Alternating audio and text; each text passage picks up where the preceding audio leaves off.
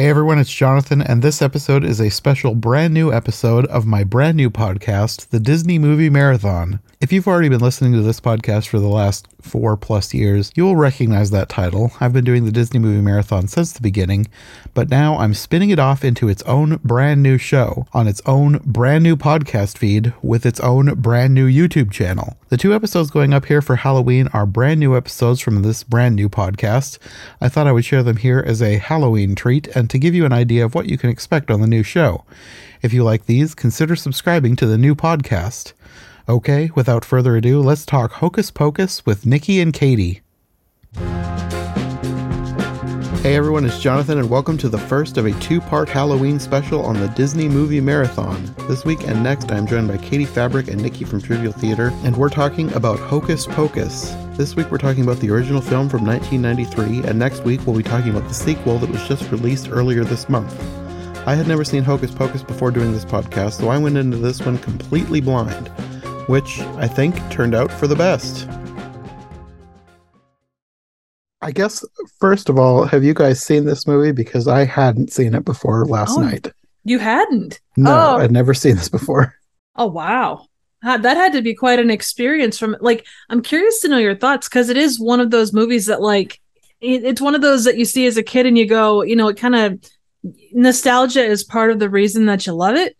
I kind of wondered about that because I've seen people talk about this movie online. It's like one of those love it or hate it movies. Like, people absolutely love this movie and other people are like, this is so overrated. I can't believe people like this. And I didn't really know what to think. And I think I've come up somewhere in the middle. It definitely feels like, A Christmas Story. I've talked to a lot of people, and if you saw it as a kid or, it's something you grew up with, it has that nostalgia, that love. And if you just kind of saw it as an adult, you're either going to go, or going to say, I don't get it, It kind of reminded me of a Disney Channel movie, except with adult jokes. Like, there are jokes in here that wouldn't fly on the Disney Channel. No pun intended. But would it fly on a vacuum? And I didn't realize it was from 93. Like, for some reason, I was thinking it was like early 2000s. I didn't realize it was from all the way back in 93. Yeah, it definitely has that feel of something that from that era. You've got the kind of like the weird bullies and the slightly, the slightly adult jokes and all of that. Yeah. Yeah. The bullies were terrible. Like, not just terrible people. It was like very cringy. Well, you didn't shave ice into the back of your head as a teenager? No. And miss it out. What about you, Katie? Had you seen this before? I saw it once a couple years back because I was like, all right, everyone's all about this movie. And I went back and it's fine. Yeah. Yeah. I don't think I ever really planned to watch this movie because it wasn't one I grew up with. I don't know that I even knew it existed when I was a kid. I don't think I'd heard about it until like Twitter, like people talking about it online. Yeah. And it was like, it doesn't really look that interesting. But then when the new one was coming out, I was like, well, I suppose this could make for a good Halloween episode talking about this one, and then we'll do the second one next time. So otherwise, I don't think I would have watched it because it didn't really look, I don't know, it just looked like an old Disney Channel movie, and I didn't really care enough. I mean, honestly, that's kind of what it is, because it was, I think it did go out in theaters, but genuinely, it was of that kind of, that classic Disney Channel era. Mm-hmm. I think the main thing that sets this apart from other movies that would have been on the Disney Channel is that aside from like the kids, it stars 3 adults, and like they're the focus of the movie, even if you're following the kids around. Mm-hmm. And you don't really get that with most Disney Channel movies. They're usually all about the kids and all about the kids' adventures. There's not usually adult focused characters. Yeah. I'm trying to think back to like movies that were like this in like the 80s. So say Munchie or movies of that nature, or like Garbage Pail Kids, and I know those are terrible examples, but like they're the only ones that come to mind. But I think this is kind of a leftover bit from that era, like at least with the way that the humor rolls, because you go back to those 80s, quote unquote kids movies specifically, and they do not so much the following the adult thing, but it does still have that kind of humor. I was thinking to The Witches, and it kind of follows that too. Like we do get a lot of adult kind of stuff going with that to some extent. Yeah, it does feel kind of like a leftover from the 80s, because like even by the 90s, most movies were cleaner for kids. Not that this was like filthy or anything, but they had way too many jokes about being a virgin. It's like, why is that a focal point of this movie? Did you get Goonies vibes off this? Like I kind of got like a Goonies feel. I still haven't seen Goonies. I haven't seen Goonies, but it gives me Goonie vibes from what I have seen of Goonies. Because it's definitely like that kind of like, I don't know, not Ultimate Evil, but kind of like in Goonies, your main bad guys are a set of robbers that are trying to do stuff. And in this one, you've got like these witches that are, doing their thing. And the only way to stop them is these kids. No one else believes them. It kind of follows in that classic, like, kids have to save the day thing against these evil adults. Yeah. Okay. And the adults won't listen to them when they say, "Oh, absolutely not." There's creepy adults chasing us all around town, and they're like, "No, that doesn't happen. It's the 90s." But that is something that it doesn't happen. I don't know if it happens as much anymore. Like that whole like, "Oh, we don't believe you because clearly we know our stuff" kind of a thing. Yeah, I don't think that's, at least from what I don't watch a ton of kids movies other than like animation. I don't feel like that's a plot point that is used much these days. I think they try and make sure that kids know that they can go to adults if they need help, instead of making adults seem like they don't believe anything kids ever say. I'm sure that exists somewhere, but I don't think it's as prevalent as it used to be. Because you could find that trope in a lot of old movies. Oh, 100%. I mean, that is like one of those classic, and like we said, kind of 80s, 90s, like the parents are just basically useless. One thing I think of now is A Series of Unfortunate Events, which that one like takes that trope up to 11 though, and that's from the books. Like the three kids are like the only smart people around. Like no, not even other kids are as smart as the kids in A Series of Unfortunate Events. So I guess that is one that was a TV series, but they were basically movies. Mm-hmm. Mm-hmm. Well, I guess we can talk about the three main characters: Winifred, Sarah, and Mary, played by Bette Midler, Sarah Jessica Parker, and Kathy Najimy. They were the things that I liked most about the movie. Oh, they were fun. They were very entertaining. They were just ridiculous. Like a lot of the movie was a little bit boring, especially like following the kids. I thought was just kind of like, I just wanted to go back to the witches because they were ridiculous. Seeing them explore modern day and getting confused by things, and it was funny. The trivia for this was saying that Bette Midler, to get Winifred, she pulled from both Margaret Hamilton's character in Wizard of Oz and Angelica Houston's character in The Witches to get her as inspiration. So, and another thing that kind of surprised me was, for some reason, I didn't realize that they were evil. Like, I don't know why, but I thought that they were like three good witches. I didn't realize that the point of the movie was them coming back and wanting to suck out the essence of children so they could live forever. Even like some of the, and I know we'll kind of get into this, and it is definitely a point of contention among people, but like, at least for the style of humor that I tend to like the little quippy bits that are kind of in there, like if you turn on closed captioning and you catch all the little quips here and there are quite a few really quite clever lines that are kind of hidden throughout. Mm-hmm. Well, I guess we can start into the movie itself. It starts with Well, it starts in the 1600s, and it's following this teenage boy who wakes up and can't find his sister. And he goes outside, and his friend points out this plume of pink smoke off in the distance and says, "Look, they conjure." I don't know why the pink smoke seemed very out of place, but I guess magic, whatever. Well, they got the red, green, and purple kind of motif going. Yeah, so you couldn't they're very use one of those colorful witches. Very much. They definitely had like kids in mind when they were kind of like working on color palettes from that perspective.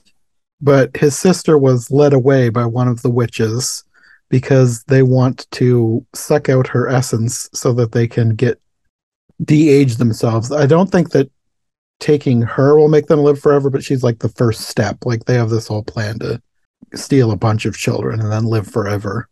I mean, that is kind of, the ideal dream, you pick up one kid, you experiment to make sure that they work, and then you pick up a bunch of kids and, you make it happen. Classic. Sounds slightly unethical, but okay. Oh, come on. You and your old school, morals and stuff.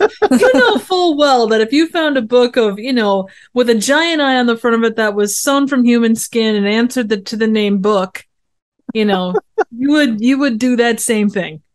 I don't know what I would do if I found a book that looked at me. that would be very strange.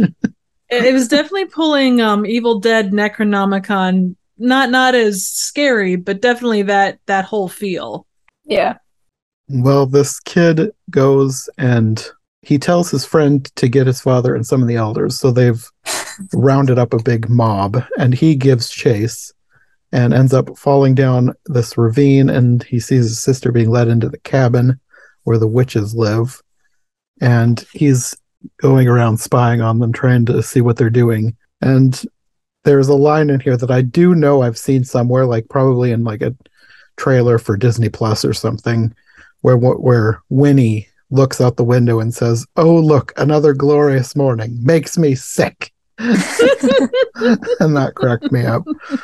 I can see why that line has gone on to become somebody's favorite. And there's that one. There's also one later. It's not so much a line, but you see her kind of standing there, and she puts her finger on the side of her face, and she just looks utterly bored with everything. I think I've seen that picture used as a meme. So they're all working on this spell, and they're bickering a lot, and their back and forth is amusing.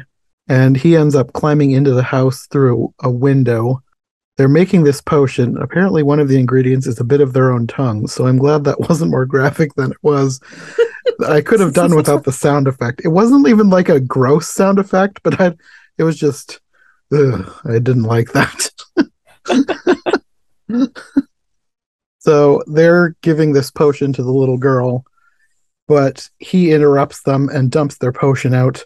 And apparently they have force lightning because Winifred electrocutes him Emperor Palpatine style.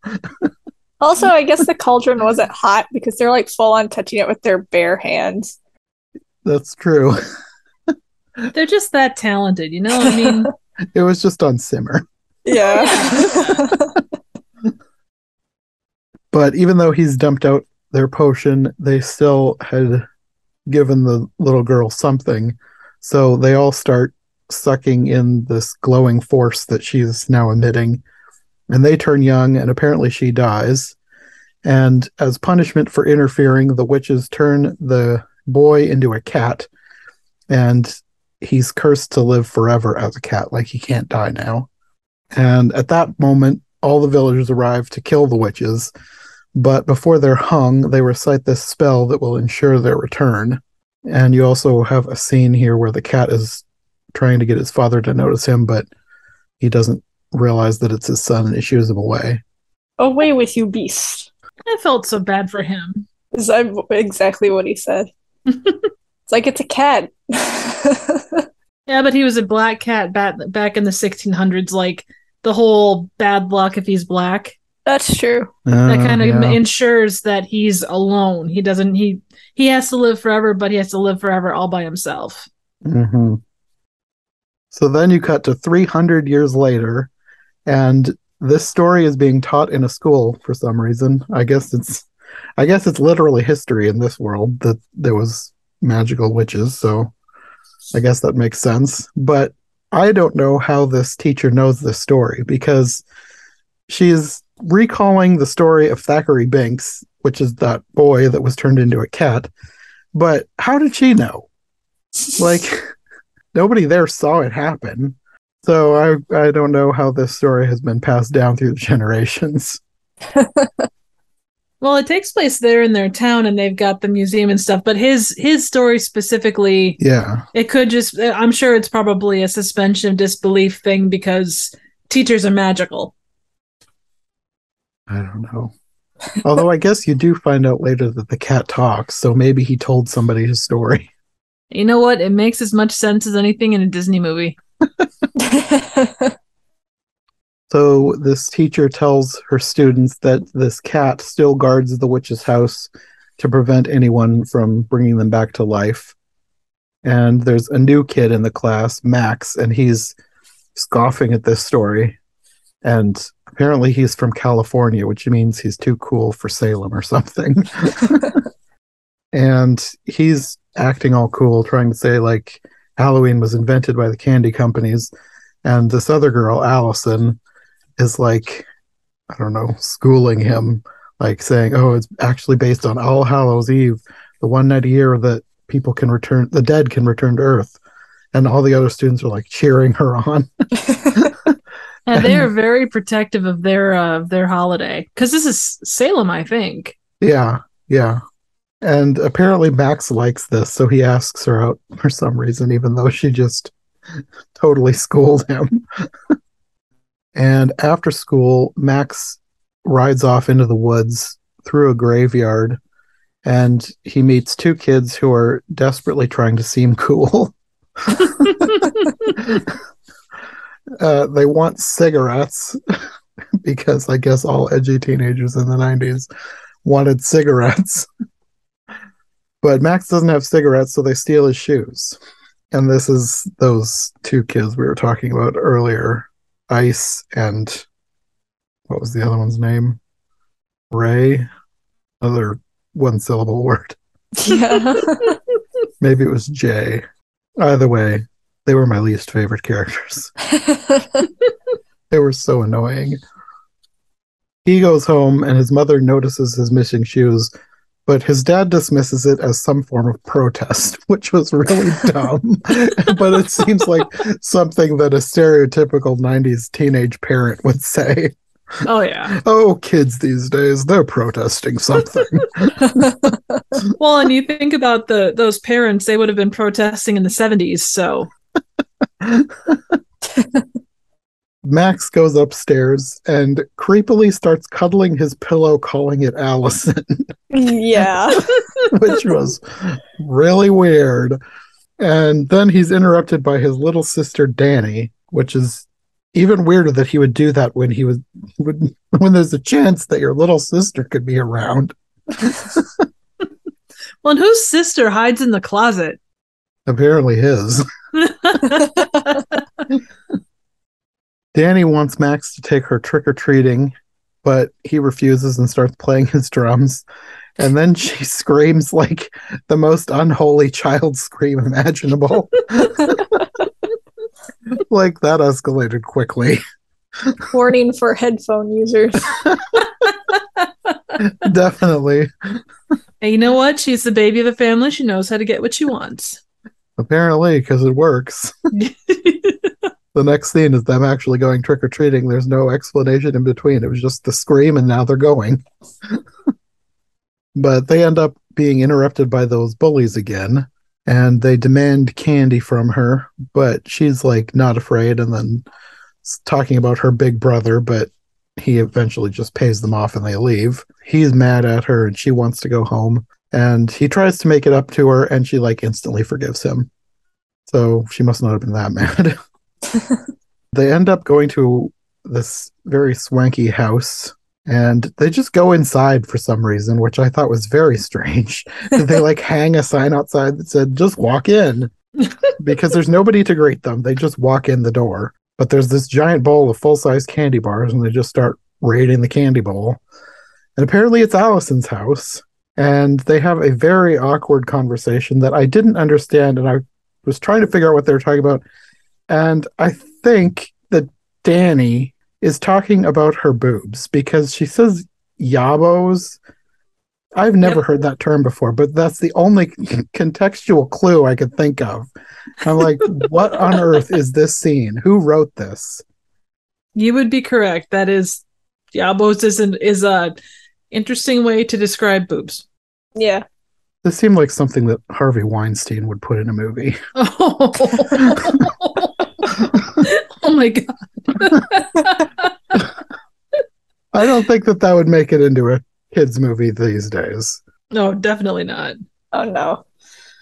So then they have a conversation about the Sanderson sisters, and apparently Allison's mom used to work at the local museum before it was shut down because a bunch of weird stuff happened in there, which she doesn't really elaborate on. Do they ever? No. No, I don't think so. They just abandoned it. And I didn't realize that they were talking about, like, they made a museum out of the actual old house. So they go back to that old house, but it looks like it's been abandoned since the 1600s because there's spider webs everywhere. And I was very confused when Allison said that there should be a light switch around there. I was like, this was from the 1600s. Why would you think there's a light switch? But there was. And Max also finds a Zippo lighter, which wouldn't have existed then either. So I think it's just something left behind by a museum goer. I don't know. Yeah, it's like the museum just like they're like, we're shutting you down. You can't clean up or anything. Apparently. It was strange. I guess they turned the house into a museum and then abandoned it again. Yeah, we just leave the merchandise in there. It's like the gift shop, get your free lighter. Yeah, there was like it. I did notice later there was like racks set up like with postcards or something. Yeah. There's also a whole thing, and obviously he picked up a Zippo lighter, but there was a lot of Zippo lighters for a museum. Burn your own witch. Was the Zippo lighter like merch? Yeah, I guess. That's a strange piece of museum swag. 1 free lighter, 2 burn your own witch. Exactly. I like it. You know, it's an untapped market. They should look more into that. I wonder if they did something like that. There's a museum near where I live. It's the Danish Immigrant. Oh no, Museum of Danish Immigrants. They changed the name recently. I don't remember it's in a little town called Elkhorn, Iowa, which is near where I live. And I didn't realize that they had actual Danish celebrations, but they had one recently, and we went to the one last year. Sarah and I did. I think it was called, like, I'm probably going to mispronounce this, Sankt Hans Aften. It's like a solstice celebration, and they actually burnt a witch. It was like a statue of a witch. It was an interesting evening. Sounds like it. It was a random, interesting celebration. We talked about going back this year, but we're like, we've done it once. Burned one witch, you burned them all. That is true. It's a nice museum. It was interesting to go, but I don't know. It was just a very random thing to go, and suddenly they're setting up a witch statue and setting it on fire. Well, you know, if it works for like homecoming, you know, with a bonfire and stuff, yeah, why not burn a witch? They didn't have it near like where the main gathering of people was. They should have, and then we could have roasted marshmallows by it. Back on the topic of gift shop lighters, maybe they were trying to pull in the kids because they're always wanting to smoke cigarettes, and they're like, well, we can't sell cigarettes, but we'll sell lighters because that's what all the cool kids want. You never know. Quite possible. I mean, I wanted one of those when I was a kid. I actually have one somewhere. I think I got it for Christmas one year. I think it has a giraffe on it because I love giraffes. Zippos were, I don't know why we wanted Zippos. Maybe other kids were like us and were strange and wanted Zippos, so they put them in the gift shop. I mean, they are cool. You know, they've got that iconic, you know, flip it and go kind of a thing. So yeah, That's why we wanted them, except I don't know what we were going to use them for. I don't think I ever used it for anything, just to open and look at the fire. It's still a use. Yeah. Anyway, they're exploring this museum / witch's cabin, and the cat is outside watching them. And they find a candle that can apparently raise the dead when lit by a virgin on Halloween night. And that's another thing that they just made way too much of. It was very weird. And Max wants to light this candle, but the cat attacks him before he can do anything. But even though he was just attacked by a cat when he suggests lighting this, he decides to do it anyway. And the entire house starts freaking out. The light bulbs explode and flames come up in their place. And the doors burst open and the witches are back. Winifred wakes up her living book and they start smelling the children and they're searching for them. And Danny jumps up and pretends that she's the one who brought them back. But of course they want to not eat her, but well, maybe they do want to eat her. I don't know. They want to kill her anyway. Either eat her or suck out her life force, whatever they wanted to do with her. Max jumps in to save her, but she has that force lightning again. And so he's down, but Allison jumps out and she's beating them up, and the cat jumps in. They're all fighting.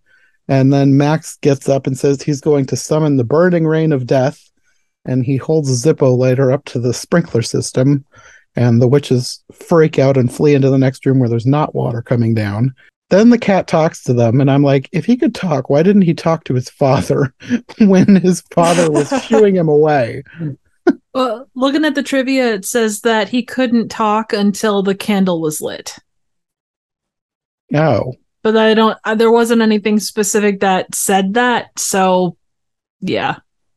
I guess that makes sense, but then it also goes back on my theory earlier that the cat told somebody his story. So then I'm questioning how that teacher knew about the cat again. The amazing power of, I don't know, teachers. Knowledge. Yes, the more you know. That mighty rainbow of the more you know. It's yeah. There you go. That's all I got. The amazing power of because the scriptwriter wanted it to happen. Yes, because movie. So the cat tells Max to get this spell book, and the witches are screaming as he's stealing the book, but they don't move because burning rain of death. And they run out of the cabin, and they're all moaning, trapped in the other room, until one of them decides to taste the burning rain of death. And she declares that it is but water. And then her sisters start drinking and declare it most refreshing. They're the main reasons why this movie was entertaining.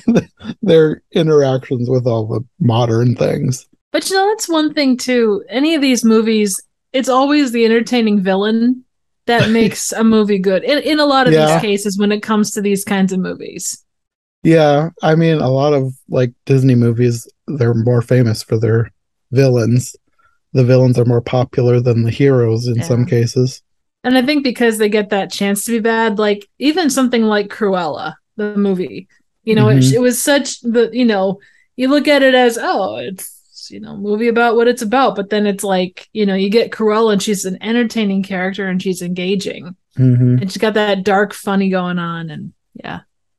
Well, the dark funny is what gives these characters their appeal, I'm sure. That's what it gave them appeal for me anyway.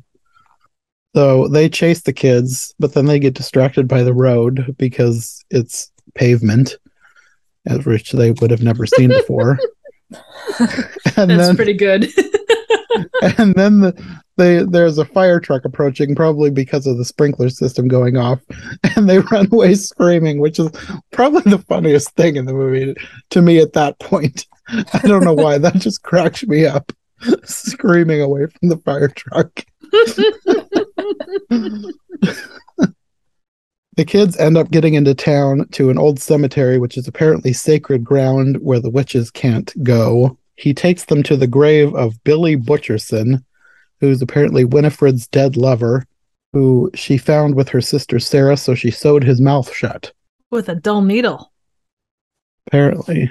Ouch. Did she Did she kill him right after that, or what? Yeah, she poisoned him too. Oh, okay. What a way to go. Yeah.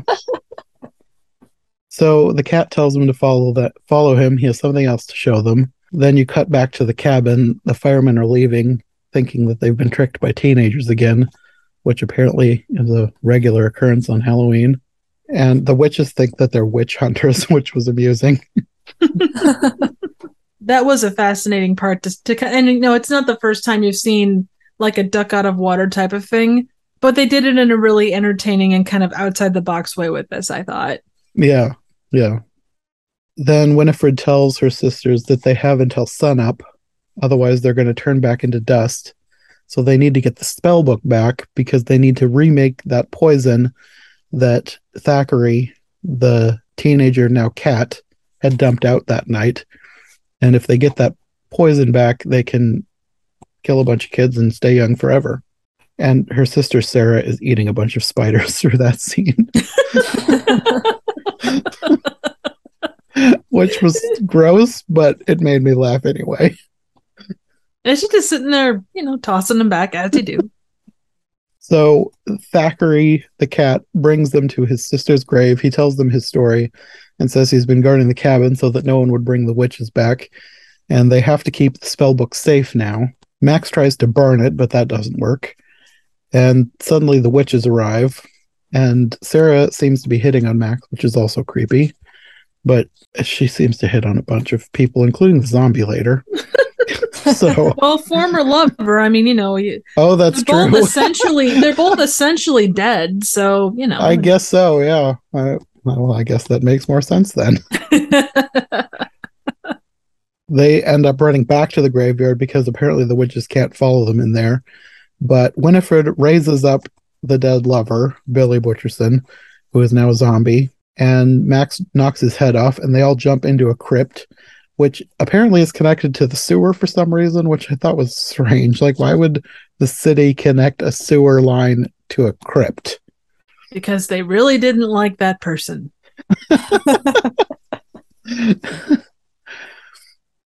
So Winifred sends Billy down the hole after them, and he's to bring them back to her. And they go off to start collecting children so they can be ready once they make their potion. And then Mary suggests forming a calming circle, which was funny. But then they're almost hit by a bus. Then you had another weird line, but the around the line was still funny. The driver and Winnie are flirting with each other, and he really misunderstands her desire for children. He ends up offering them a ride, and I loved their interactions with the bus. I thought that was hilarious. Would you consider this the humor in here kind of similar to what Shrek does? Like it has that kind of multi-layered humor to some extent? Maybe a little. I think Shrek is more, well, I don't know. Because you have lines like, when they have the giant castle and... Farquaad. Yeah, Farquaad. Lord Farquaad. Like, and Shrek goes, that's a big castle. You think he's compensating for something? Like, there are several lines kind of like that. Yeah. I guess so. I would say that Shrek, it's a little more innuendo-ish than this, because this seems more overt. That is true. I mean, I guess this one is more innuendo, but there's a lot of stuff that really isn't. Like, they just straight up making jokes about virgins throughout this whole movie, so it's not like couching it in innuendo like Shrek does. I don't think Shrek really makes any overtly dirty jokes, does he? Like, I haven't watched Shrek in a while, so I don't remember for sure. I guess not really. Like, it's depending upon where you're at, and a kid might go, Dad, what does he mean by whatever the joke is? But yeah, I think you're right, actually. You also have a scene with this bus as the kids are coming out of the sewer. The bus runs over the cat, but he's fine. He reinflates. And the witches all get off the bus at a house full of trick-or-treaters, and you can see one dressed as Mrs. Potts, which cracked me up. It was like corporate synergy there. And I liked the scene where a little angel child says bless you to Sarah, and she's like screaming in agony. Well, and even just the fact that they can smell kids, but they can't see kids because they're all masked up. They think they're goblins or something, or gnomes. I don't remember what they called them, but they don't think that they're children.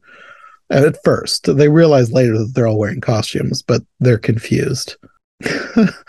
But then you get this old guy dressed as the devil, and it's Gary Marshall. I was not expecting a Gary Marshall cameo in this movie. That scene, that when they first see him, is hilarious. They're screaming, "Master!" I'm not sure why they think it's their master, because I'm assuming that, well, obviously they think that he's the real Satan, but like, if they have actually seen Satan, you'd think that they would know that Satan doesn't look like an old man in pajamas. Unless he does, who knows? I would say that's probably what Satan actually looks like. That, or, they've been away for 300 years. Even Satan probably ages. Yeah, exactly. It's the 20th century. You got to chill a little bit, Okay, I like this. That's now my headcanon. He settled down. He got himself a Mrs. Satan, Yeah. And I think his wife is actually played by his sister. I'm pretty sure that I read that was his sister, Penny Marshall. Like, it could have been. Let's see. I'm not seeing a Mrs. Satan. On IMDb, she's credited as the master's wife, and it says Penny Marshall. Oh, wow. Oh, wow. I didn't even recognize her. Younger sister of filmmakers Gary Marshall and Ronnie Hallen. But anyways, they get invited into the devil's house, and then some children come by dressed as them, like exactly like them. Like whoever made the history pictures of the witches was like extremely detailed and correct on their costumes, because those kids were dressed exactly like them. And they steal all their brooms. And I think that they fly away, because it sounded like the brooms were taking off camera. And like they never come back, so you just assume they're living their best life. And that does lead to a super fun scene later too. And now I'm wondering where those little girls went. They just fly off, and now they're up in the sky forever. They found their way to the Willy Wonka factory, and they took ownership of it, and they're now running it. Okay. Profits are up like 95%. The real witches would be unhappy with this because they hate candy, apparently. Yes. While all this is happening, the kids go and they try to get a police officer, but he's not actually a police officer. He's just a guy in a costume, and he still pretends to be a police officer, which seems illegal. It's Halloween. I mean, the rules are relaxed on Halloween. Sure. And the kids eventually go off to find their parents at a party, but of course the parents don't believe them. The witches end up getting kicked out of the house by the master's wife and her little dog, her little devil dog. Oh, that was hilarious. You were so cute. And while the kids are trying to convince their parents, the witches come into the party, and there's another weird scene where Sarah seems to be making out with a teenager. If you can't do it on Halloween, when can you do it? Well, I guess they're undead witches, so the laws I guess they just don't apply to them. Depends on how you... Yeah. Depends on how you define, relationships with dead witches. Really. Who knows? I'm sure there would be a lot of legal issues if somebody came back from the dead, even if they weren't magic. Oh, yeah. Very much so. Anyway, Max is trying to convince the party about the witches. He interrupts the music. Then the witches take it like he's introducing them to the party and start doing a big musical number. So nobody believes them because they think this is all one big elaborate showpiece for this musical number. And in this scene, I thought there were 3 characters that were supposed to be the chorus from Little Shop of Horrors. I didn't know if you noticed them or not. Oh, no, I didn't. Oh my God, that's awesome. I'm not 100% sure, but I thought so. They were kind of off to the side. That would make sense. And I'm sure if you looked in the background, there would probably be all kinds of little nods here and there. Mm-hmm. Probably. I'm sure there was lots of costume Easter eggs that I didn't notice. I mean, you caught the Mrs. Potts one, so that's you're one of That them. was like the most obvious one. So this musical number, I think, is supposed to make the party keep dancing until they die, because nobody stops dancing and the parents never come home until the end of the movie once the spell is broken. So, great workout, though. I guess so. All you need to lose weight is get cursed by a witch. The kids end up luring the witches away into the school, and they lock them in a kiln and light it. And the witches scream in agony while green smoke plumes out of the school. And the kids run away thinking that they won. And Doing cartwheels. I was like, that was too easy. Like, yay, murder. They were quite happy after they killed the evil villains. Is it murder if they were already dead, though? The age-old question. Chicken or egg levels of philosophy going on here. The kids all end up going home and getting into bed together, the cat included. Thackeray tells Max how much he misses his sister and that he should take good care of Danny. And at this point, this is right before they went and got into bed, he's going to leave, but then they decide to adopt him, so now he's going to be their cat. Aww. But then you cut back to the school, and all the green smoke is getting sucked back into the school, and the witches burst out of the kiln. You also have a scene here with the bullies. They're apparently TPing houses and talking about wanting to be peeping Toms. And they end up insulting the witches, and they capture them and put them in bird cages. The kids end up waking up at 5 a.m., and they realize that their parents aren't home yet. And Allison's going to go home because her parents are going to kill her because, obviously, it's 5 a.m. She's leaving, but then they start talking and decide that they're going to try and help the cat turn back into a human using the book. At this point, the witches have basically resigned themselves to death, but they look out and see that the kids, while looking in this book for a way to turn the cat back to human, have lit up the sky with a beacon as they're reading. So the witches grab a broom, a mop, and a vacuum and fly off to get the book. I love that part so much. It made me wonder if that's where the show Sabrina the Teenage Witch got the idea to have the witches ride vacuums.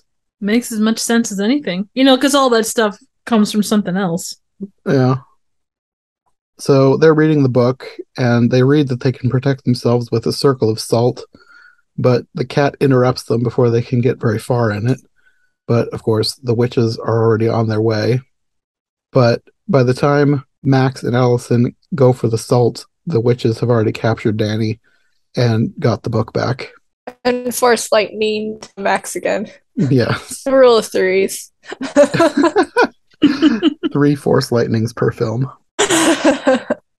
Yes, the witches attack them, and Allison scatters salt around, but it doesn't really stop them. And they explode out of the house, they literally explode part of the house as they leave, taking Danny and the book with them. It is a really cool house. Yeah, there must have been a thing in the 90s with having people live in cool houses, because it didn't look anything like it, but it reminded me of the Home Alone house. Oh, yeah, 100%. It's got that cool, weird thing going. It's slightly higher than upper middle class, maybe. Yeah. Just really nice. Not a mansion, but really nice. All kinds of places to hide and, yeah. And scare your brother and say, "Woo, you're making out with Allison. You're creepily making out with a pillow." So Sarah starts singing "Come Little Children," which is apparently a siren song for children, and all the children of the neighborhood start zombie walking towards them and following them back to their house. And Allison tells Max that somewhere in their battle, she heard the witches say that they had until sunup to save themselves. And then there was a weird line about wanting to make the sun come up faster, which I was like, just distract them until the sun comes up. You don't need to make the sun come up faster. And I think they were doing that to set up a joke about daylight savings time, but it also didn't make sense because when they get back to the house, he bursts in and tells them that it's daylight savings time, and then the sun like instantly comes up behind him and the witch is screaming run away. But like they should know that that's not the sun. It was headlights on a car. It was like, I mean, yeah, the witches are kind of dumb, but it didn't seem like they were that dumb. And like I said, the bullies were there in bird cages, so Max steals his shoes back and he kicks over their brew. And the witches realize they've been tricked again, but there's still a little bit of potion left, enough to kill one kid. And Winifred wants Danny because Danny called her ugly earlier. And I was thinking, you literally have a horde of children walking towards your house. You're postponing your inevitable death by focusing on one child, when you could take one of these. Not that I want a child to die, but would have been a lot simpler to steal one of these kids that you already have rather than going after this one that you can't have. Well, yeah. It's like chasing that girl or that guy that that your heart desires after. She needed Danny because, I don't know, fool's revenge. Errand or something. Yeah, revenge. Revenge is a dish best served over an open cauldron that isn't too hot. Yeah, that was kind of the point. I think that was her downfalling, that she decided to focus on revenge instead, because the other sisters are like, we got all these other children. She's like, no, I want that one. Yeah, well, it is what ends up doing her in. You also have a very weird scene where she's flying after them while they're driving away, and she's telling them to pull over, let me see your driver's permit, are you resisting arrest? And I'm like, how does she know any of these phrases? She studied up in the 1600s. Well, you see, it's not known by many, but they did actually have driver's licenses back in the 16th century. It was for goat carriages, not for cars the way we know them today. Okay, I suppose that makes sense. The kids end up making it back to the graveyard, but they're stopped by the zombie. Max has a pocket knife, which Billy, the zombie, uses to cut his mouth stitches, and he starts insulting Winifred, saying that he's been waiting centuries to say all that to her. And he's now on their side. One kind of fun thing about this part, so the guy that played Billy was Doug Jones, who does a lot of like character stuff. Super skinny. Yeah. He's an amazing actor. But he actually had, like, there's a part of that scene where moths come out of his mouth, and he had live moths in his mouth. Really? Yeah. I'm not surprised, but also that's gross. Yes. Well, they had some kind of they described it as like a latex like pocket inside of attached to his dentures, so they wouldn't so he wouldn't swallow them. Okay, so that makes it a little bit better. Yeah, so they weren't in his mouth. They were like in his mouth in like a bag thing. All I could think of is that they were crawling all over his tongue, and that's disgusting. Ooh. But the bag would have prevented that, so that is better. Yes. The kids end up putting Danny into Billy's grave, and Allison pours salt all around them. The witches fly in on their cleaning instruments. I guess the rules of the sacred ground only applies to the ground. Like, they can fly above it, I guess. It wasn't 100% clear, but that seemed to be the rules. Is it weird that I hope that one of them shows up on a Roomba in the sequel? That would be great. I can imagine them like standing on one foot with a Roomba, like ice skating around a room.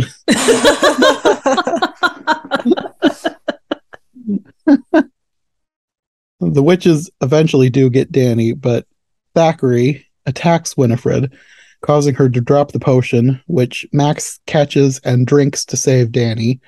She decides to use him instead, so she flies him up in the air and is trying to suck out his life force. They end up falling to the ground, and she almost sucks up his life force or whatever was happening, but then she turns into a statue, So I guess, was that the curse of the sacred ground or something? I wasn't 100% sure what was I would have, going yeah, on with that was the curse of the sacred ground. But then the sun comes up and the other two sisters explode, and then her statue explodes and they're dead again. And they'll never be back again, ever. Until they are. Dag nabbit. So Billy, zombie, goes back to sleep in his coffin, and the cat is dead again, actually, for good, because the spell has been broken, but his ghost of the boy that was the cat, or the boy that was the cat that was the ghost, or whatever he is, he's a ghost human now. So he says that the witches are dead, so his soul is finally free.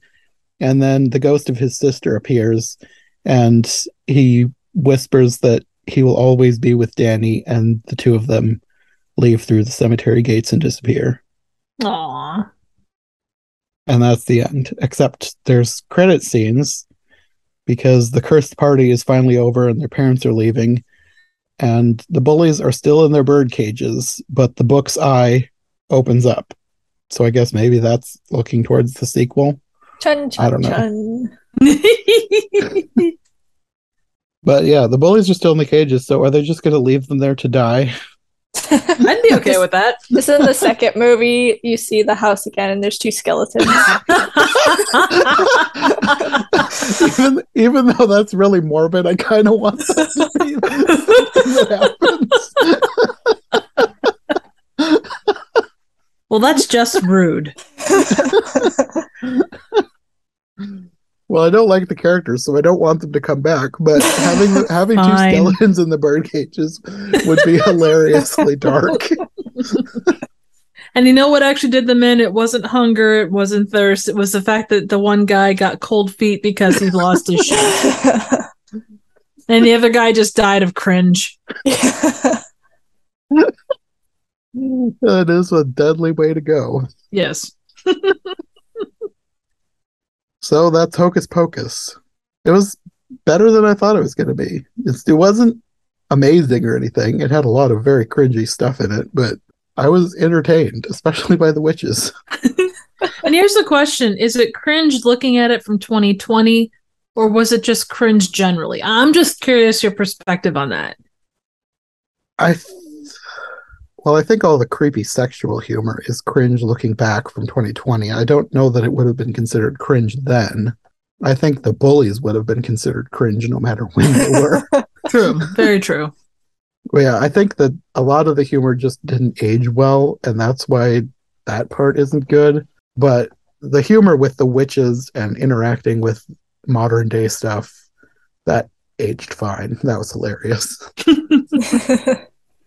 I still very much enjoy this one, but I kind of grew up with it too. So, again, we talked about it, but it's kind of that nostalgia thing. I'm not going to say it's a great movie because it really isn't.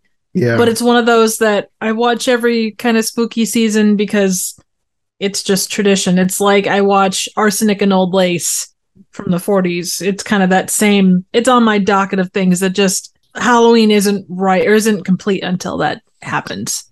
Yeah. I don't know that this will go into my regular rewatch schedule. Not that I have a regular rewatch schedule, but I don't see this one being one I come back to very often. But if I did watch it again, I think I would find it funny. I think it's funny enough that it could warrant a rewatch. I wouldn't rewatch it with everybody. I wouldn't recommend it to everybody, especially with some of the humor. But just for me, the witches were funny enough that I would watch them again. How about you, Katie? Yeah, it's a movie I'd probably revisit every so often, but I feel like it's a movie you have to have a nostalgic attachment to, and I just don't have that. I had fun with it though. I enjoyed it more on my second watch than the first, just because everyone was telling me how amazing it was, so I had lower expectations. The second time around, I was like, oh, I remember not enjoying this movie very much. But when I watched it again, I was like, oh, it's not as bad as I remember, just because I was kind of disappointed the first time I watched it. Yeah, I think low expectations does help, because I went in thinking it was going to be terrible. Because I figured, with everybody saying how amazing it was, but then you also had people talking about how terrible it was. I figured that the people talking about how amazing it was probably were looking at it with nostalgia goggles, and they probably were overhyping it in their mind because of nostalgia. So I figured with me having no nostalgia, not even knowing about the movie when I was a kid, like I literally had no idea this movie existed till a few years ago. I figured there's no way that I could enjoy it as much as they did.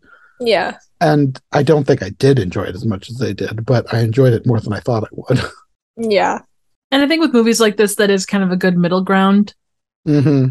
On the whole virgin humor, do you think that was kind of like an inside joke about like how horror movies, like it kind of almost felt like it was spoofing off horror movies at some point, and especially like how the villains always kill like really like teenagers and all they really care about is like sex and stuff. Do you think that was like a backwards like reversal of on this movie?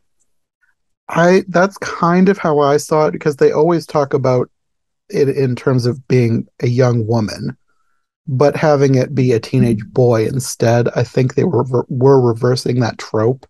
So in that way, I guess it is clever if that's what they were going for. But they overplayed it way too much, in my opinion. I kind of assumed that they were going with if you think like sacrifice and supernatural forces, it's oftentimes a virgin because of the purity of that. Mm-hmm. Mm-hmm. That's kind of where I went with it. And like the little sister kind of constantly bringing it up, since she kind of poked at him a lot, that's just like the one thing she latched onto. And not to say that it was like, it did get old. It was like when, the third or fourth mention, it's like, okay, But I do think that was like, little sister poking at her brother, like she knows it's the one thing that will set him off, especially in front of this his lady friend, or not lady friend, his, wannabe girl that he just met that day. Yeah, exactly. Exactly. But from that perspective, the virgin thing, that's what I perceived that way, just because there is so much emphasis on like that when it comes to supernatural, like magic-y type things. Mm-hmm. Like that purity of heart that's supposed to come with virgin type of thing. Okay. Yeah. Again, that's it's probably a combination, honestly. Yeah. They probably were going for something like that, and it just didn't really age as well as they probably thought it would. I don't know. It just seemed very weird to be talking about it with kids. I mean, it's one of those things from that era of, well, coming out of the 80s, where that kind of humor was a little more prevalent than it is today. Well, I guess, does anybody have any final closing thoughts? I don't know why, but I really like what they did. Like, for some reason, like Mary's character really stood out as just kind of a fun and kind of a off-kilter type of character. And I'll tell you, and I didn't look her up from 93, but oh my God, like at least by the headshot that they use on IMDb, man, she is gorgeous. Yeah. I saw that. I was like, she really looks nothing like her witch character. No. It'll be interesting to see like how because obviously it's been 29 years since that. So, I'm sure that like the way she looked then versus now, it's probably night and day. But yeah, I'm just be interested to see how her character translates in that respect. Because by and large, Bette Midler is still Bette Midler looking, and Sarah Jessica Parker is still very Sarah Jessica Parker looking. Mm-hmm. I just opened her IMDb page. I don't know why this didn't click for me before. She's Sister Mary Patrick in Sister Act. Oh, nice. I guess it's because of all her witch makeup that it didn't register. I love Sister Act. Oh yeah. That's like one of the only things that I actually watched when I was in the hospital with COVID. Oh my goodness. And she's a fun character. I flipped through the channels, but the only one I stuck with for one day was Sister Act. For the rest of that was just on my phone. I am quite curious to see how they translate this kind of movie into a movie for nowadays with the sequel. Yeah. I'm wondering that too. I have a feeling they're not going to be talking about virgins very much, if at all. Not. Well, and how many? Because I said that Thorna Birch was scheduled to come back, but there was conflicts, like just scheduling conflicts. I would wonder, but besides the Sanderson sisters, who's all going to be back? From what I read, only the Sanderson sisters and Doug Jones as Billy Butcherson. Those are the only 4 returning characters. That would make sense, because even to bring back like Max and obviously Allison, they at that time at least they were together, but to bring them back, like that whole like multi-generational thing, it's been done so much. Yeah, it makes more sense to have them come back and like focus on some new kids. Yeah. As long as it's fun, that's, and from what I had heard, it follows very much in the spirit of the original. Okay. But, that's early things. It's not like well, I guess it is out now, but, it's so subjective with people anymore. Yeah. With the second one, I've heard pretty much the same as the first one. Very mixed reviews, like people loving it, people hating it. So I have a feeling I'm probably going to come somewhere in the middle like I did with the first one. I can't imagine that it'll be something that I hate. I think it'll just be fine. I'm hoping that it'll be more funny, confusing things in modern day with the witches, because that's my favorite thing about the first one, just having them be so confused by technology and things. And that is one of that fish out of water thing is something that across the board, like, it is kind of that funny, because we all deal with it in one way, shape, or form, whether it's older tech or newer tech. And so. Well, I guess we probably can close this one here. We will be back next week to talk about the sequel, find out how well it stands up to the original. You guys want to let people know where they can find you in the meantime? Katie? Yeah, you can find me at Katie Draws Things on Twitter and Instagram, where I definitely draw things. So, woohoo! And your stuff is super adorable. Thank you. I am updating more often, so I am starting to draw things. You're picking it back up, but not after 25 years. Yeah. Or 30 years or whatever it is. So. And what about you, Nikki? You can find me on YouTube at Trivial Theater. You can also find me on Twitter at Trivial Theater. And I do quite a wide array of random, obscure, and straight up bad movie reviews. Okay. And they're very funny. Oh, well, thank you. And they introduce you to movies that you probably otherwise would have no idea exist. I do what I can, but I don't know if my channel is as funny as a Sanderson sister on a Roomba, but I strive. Okay, well, until next week. Yep. Adios! Thanks for listening to this episode of the Disney Movie Marathon. If you like what you've heard, make sure to subscribe on your preferred podcast platform or to our YouTube channel. Make sure to follow my co-hosts as well. Any relevant links will be in the description for easy access. We'll be back soon with another brand new episode, so thanks for listening, and we'll see you next time.